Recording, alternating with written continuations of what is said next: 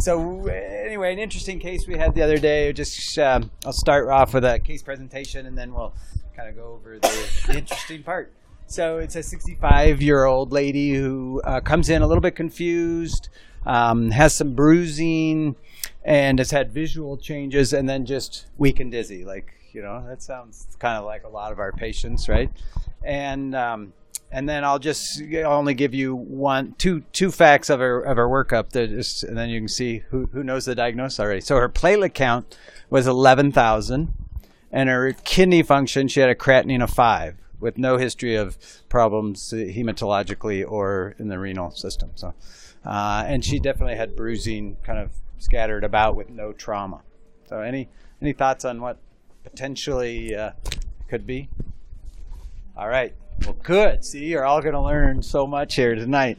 So we're going to just kind of briefly summarize TTP, which is thrombotic thrombocytopenic purpura, and then just comment on the difference between that TTP versus ITP, which is idiopathic thrombocytopenic purpura. So both of them have purpura, so bleeding into the skin or mucous membrane. And then there's a pediatric form of it, usually related to infectious disease, which is hemolytic uremic syndrome.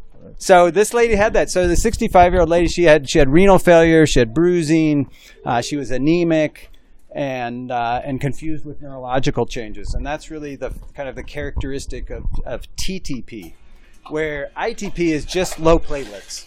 They're both thought to be autoimmune diseases. So you develop antibodies in ITP, which is the one you're not sick, against the platelets. This in TTP basically causes clotting in all the small vessels. So it causes coagulation, and then you start thrombosing and decrease blood flow, and that's where you get the kidney failure, and then also neurological changes, because those are two of the most sensitive organs related to thrombosis.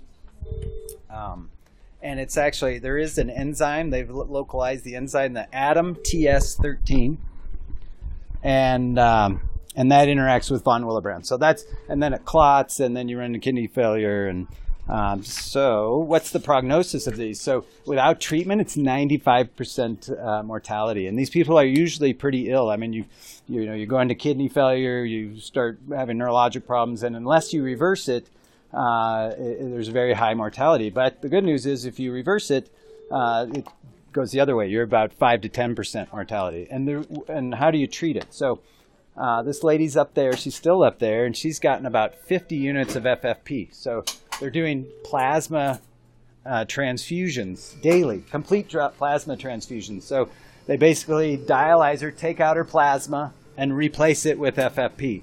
And what that does is it takes out all the antibodies that's causing the clotting and the thrombosis. It takes those out and puts in good FFP with all the other factors you need.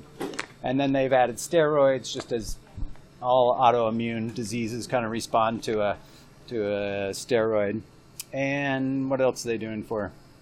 And so her kidney functions come down. It's like 2.3 right now, and her platelets are up to about 70. Their plan is to do continued FFP and plasma transfusion until her platelets are over 150 and stay there.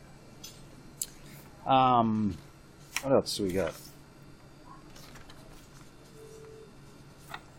So I'm not going to get into all the causes of TTP, but most of the time it's either some infectious thing, chemotherapy, different medications can do it, Plavix. I mean, some common medications can do it, but it's a really rare disease. About 4 out of 1 million people will get it. So, there's a handful of them in the Denver area that get it every year, right? So we got several million. You probably got 5 to 10 people that get it every year. And I just always think it's, the people that come in with bruising, you got to just kind of run through these things in your head. Are they sick or not sick? Because we send home ITP all the time. It's just their platelets are 15,000. They're not really bleeding. You follow up with a hematologist. But this patient needs the ICU, dialysis, and complete plasma transfusion. So they're the sick ones. And then the last class is the hemolytic uremic syndrome. And that's a kid who looks like they have TTP, and it's usually related to an E. coli infection or a Shigella toxin, some sort of GI infection, and almost always in children. But it has a very similar presentation as TTP.